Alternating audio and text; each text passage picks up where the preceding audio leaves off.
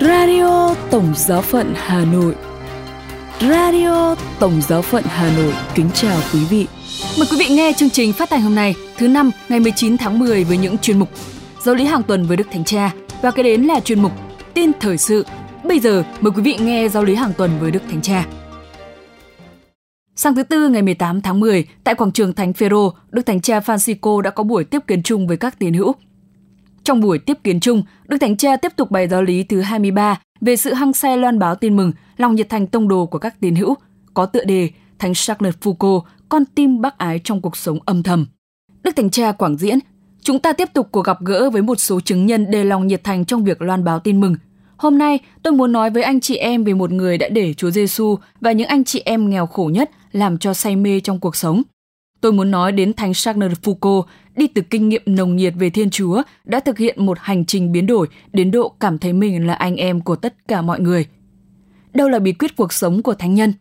Sau khi trải qua tuổi trẻ xa Chúa, không tin tưởng gì ngoài việc tìm kiếm lạc thú tháo thứ, Charles Foucault đã tâm sự với một người bạn không tín ngưỡng mà sau khi hoán cải đã đón nhận ơn tha thứ của Thiên Chúa trong phép giải tội, đã cho người bạn ấy biết lý do tại sao mình sống. Người viết, tôi đã say mê Đức Giêsu thành Nazareth. Qua đó, anh Charles nhắc nhở chúng ta rằng bước đầu tiên để loan báo tin mừng là có Chúa Giêsu ở trọng tâm con tim, là say mê Chúa. Nếu điều đó không xảy ra thì khó lòng chúng ta thành công trong việc tỏ Chúa qua cuộc sống. Trái lại, chúng ta có nguy cơ nói về chính chúng ta, về nhóm của ta, về một luân lý hoặc tệ hơn nữa về một mớ các luật lệ, chứ không nói về Chúa Giêsu, về tình yêu, lòng thương xót của Chúa. Vậy chúng ta hãy tự hỏi, tôi có Chúa Giêsu ở trọng tâm con tim, tôi có say mê Chúa hay không? Anh Charles say mê Chúa đến độ đi từ sự thu hút vì Chúa Giêsu đến sự noi gương Chúa. Được cha giải tội khuyên bảo, anh Charles đã đến thánh địa, viếng thăm các nơi Chúa đã sống để bước đi tại nơi Thầy đã đi qua. Đặc biệt, tại Nazareth, thánh nhân hiểu là phải học nơi trường của Chúa Kitô. Sống một tương quan mật thiết với Chúa, trải qua nhiều giờ đọc các tin mừng và cảm thấy mình là một người em bé nhỏ của Chúa.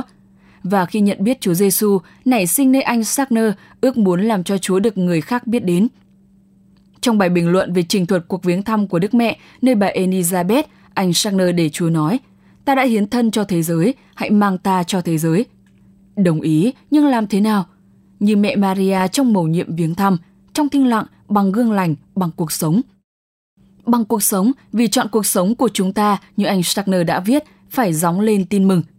Vì thế anh Charles quyết định đến sống ở những miền xa xăm để gióng lên tin mừng trong thinh lặng, sống trong tinh thần Nazareth, trong thanh bần và ẩn dật. Anh đến sa mạc Sahara giữa những người không Kitô và tại đó có một người bạn và anh em mang sự dịu hiền của Chúa Giêsu thánh thể. Anh Charles để Chúa Giêsu hành động trong thầm lặng với xác tín rằng đời sống thánh thể loan báo tin mừng. Thực vậy, anh tin rằng Chúa Kitô là người đầu tiên loan báo tin mừng. Và thế là anh cầu nguyện nơi chân Chúa Giêsu trước nhà tạm hàng chục giờ mỗi ngày, xác tín rằng sức mạnh loan báo tin mừng là ở tại đó. Và cảm thấy chính Chúa Giêsu mang anh đến gần bao nhiêu anh chị em xa gần. Còn chúng ta, tôi tự hỏi, chúng ta có tin nơi sức mạnh của thánh thể hay không? Việc chúng ta đến với những người khác, việc phục vụ của chúng ta có tìm thấy tại đó trong việc thờ lạy thánh thể, khởi sự và hoàn tất hay không? Mỗi Kitô hữu là một tông đồ, anh Charles đã viết như thế cho một người bạn giáo dân và nhắc nhở cho người ấy rằng, cạnh các linh mục, cần có những giáo dân nhìn thấy điều mà linh mục không thấy. Họ loan báo tin mừng qua sự gần gũi bác ái, với lòng từ nhân đối với mọi người, một lòng quý mến luôn sẵn sàng hiến thân. Anh Charles qua cách thức đó đi trước thời đại Công đồng chung Vaticano thứ hai, trực giác được tầm quan trọng của giáo dân và hiểu rằng việc loan báo tin mừng thuộc về toàn thể dân Chúa. Nhưng làm sao chúng ta có thể gia tăng sự tham gia ấy? Thưa giống như anh Charles đã làm, nghĩa là quỳ gối và đón nhận hoạt động của Chúa Thánh Thần, đừng luôn khơi lên những cách thức mới để làm cho can dự, gặp gỡ, lắng nghe và đối thoại, luôn luôn trong sự cộng tác và tín nhiệm, hiệp thông với giáo hội và với các mục tử.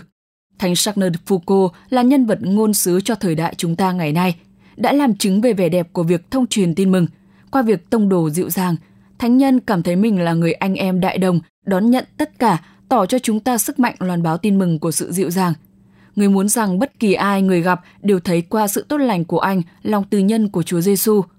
Thực vậy, anh nói mình là người phục vụ một người tốt lành hơn tôi nhiều. Sống lòng từ nhân của Chúa Giêsu đưa thánh nhân lập những mối liên hệ huynh đệ và thân hữu với những người nghèo, với những người Tuareg, những người xa lạ với tâm thức của anh. Dần dần những mối liên hệ ấy sinh ra tình huynh đệ, bao gồm đề cao giá trị văn hóa của người khác, lòng từ nhân đơn sơ và đòi những người đơn sơ không sợ trao tặng một nụ cười. Anh Schackner nói về vấn đề này rằng nụ cười làm cho người ở cạnh trở nên vui tính, làm con người xích lại gần, giúp họ hiểu nhau hơn, làm cho người có tính tình u tối trở nên vui tươi, đó là một việc bác ái. Vậy chúng ta hãy tự hỏi xem mình có mang tâm hồn và cho tha nhân niềm vui Kitô, không phải chỉ là một sự vui vẻ, nhưng là đức bác ái trong tâm hồn.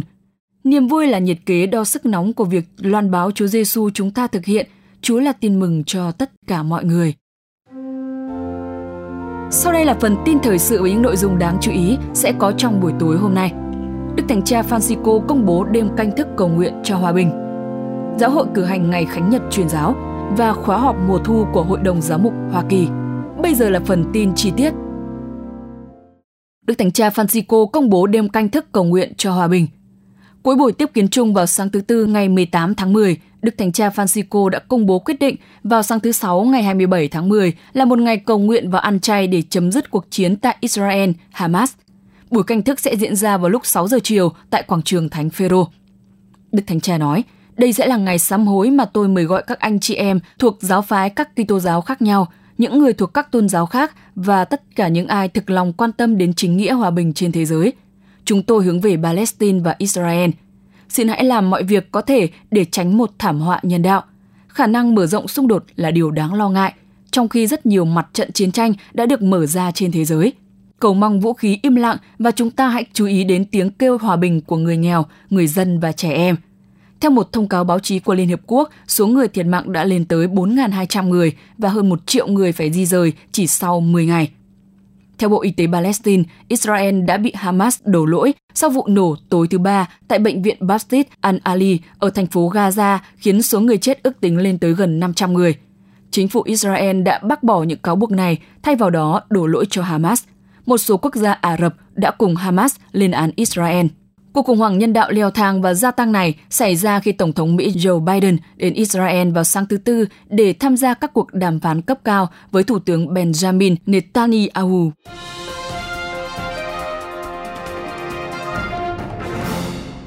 Giáo hội cử hành ngày Khánh Nhật Truyền giáo.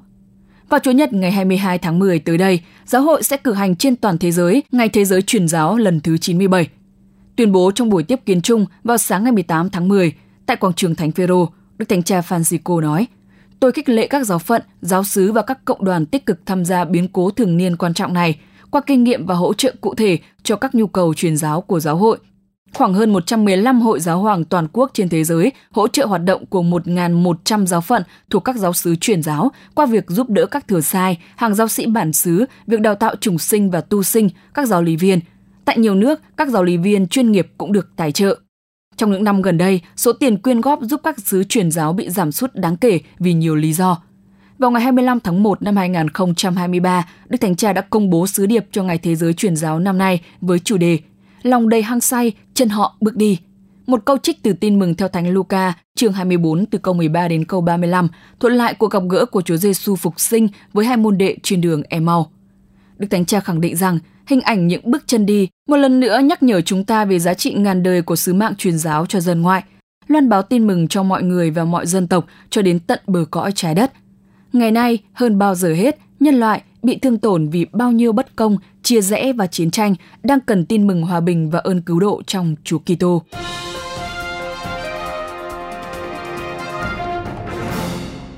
Khóa họp mùa thu của Hội đồng Giám mục Hoa Kỳ. Từ ngày 13 đến ngày 16 tháng 11, tại thành phố Baltimore, tất cả các giám mục Hoa Kỳ sẽ quy tụ về để tham dự khóa họp mùa thu. Đây là khóa họp chính trong hai khóa thường niên của các giám mục Mỹ. Theo đó, phiên họp trong 2 ngày 14 và 15 tháng 11 sẽ được trực tuyến. Đại hội mùa thu sẽ bắt đầu với diễn văn của Đức Hồng Y Christopher Pierre, sứ thần tòa thánh tại Washington. Tiếp đến, các giám mục sẽ nghe Đức Hồng Y Timothy Brozio, Tổng giám mục giáo phận quân đội, Chủ tịch Hội đồng Giám mục Mỹ, trình bày các vấn đề của khóa họp.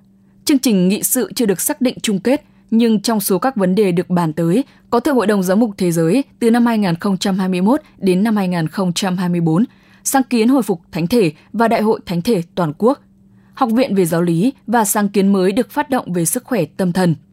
Ngoài ra, các giám mục sẽ được tham khảo ý kiến về án phong chân phước và hiển thánh cho vị tôi tớ Chúa Isaac Thomas Hacker. linh mục sáng lập Hội Thừa Sai Thánh Phaolô Tông Đồ, quen gọi là các cha Paulis. Tham khảo ý kiến các giám mục về việc hỗ trợ thỉnh cầu của các giám mục Anh Quốc, xin Đức Thánh Cha tôn phong Thánh Gioan Henry Newman làm tiến sĩ hội thánh. Bỏ phiếu về ngân sách cho năm 2024 của Hội đồng Giám mục Mỹ. Thảo luận về việc tái cho phép Ủy ban đặc nhiệm của Hội đồng Giám mục Mỹ chống phân biệt chủng tộc.